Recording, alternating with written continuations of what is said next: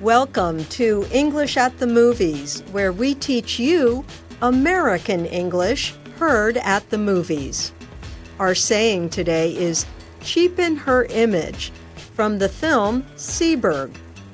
The movie is based on the life of American actor Jean Seberg. In the 1960s, the U.S. government targeted her because of her support for the Black Panthers political group. Listen for the saying, cheapen her image. Where have you been? I kept us late at the office. Our job is to cheapen our image in the eyes of the public. There's things that I've been ordered to do.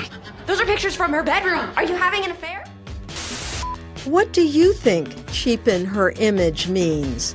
Is it make people think less of her or make her reconsider her career? Listen again. Did you have the right answer? Where have you been? I kept us late at the office. Our job is to cheapen our image in the eyes of the public. There's things that I've been ordered to do.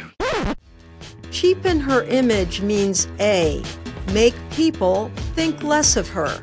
If something is cheap, it has low value. War with itself. Vietnam, the oppression of black people in America. It's the same disgusting racism. The revolution. The U.S. FBI wanted to damage Jean Seberg's image and her movie career because she supported civil rights for Black Americans. Come to this neighborhood in that car. Was it my money you were chasing?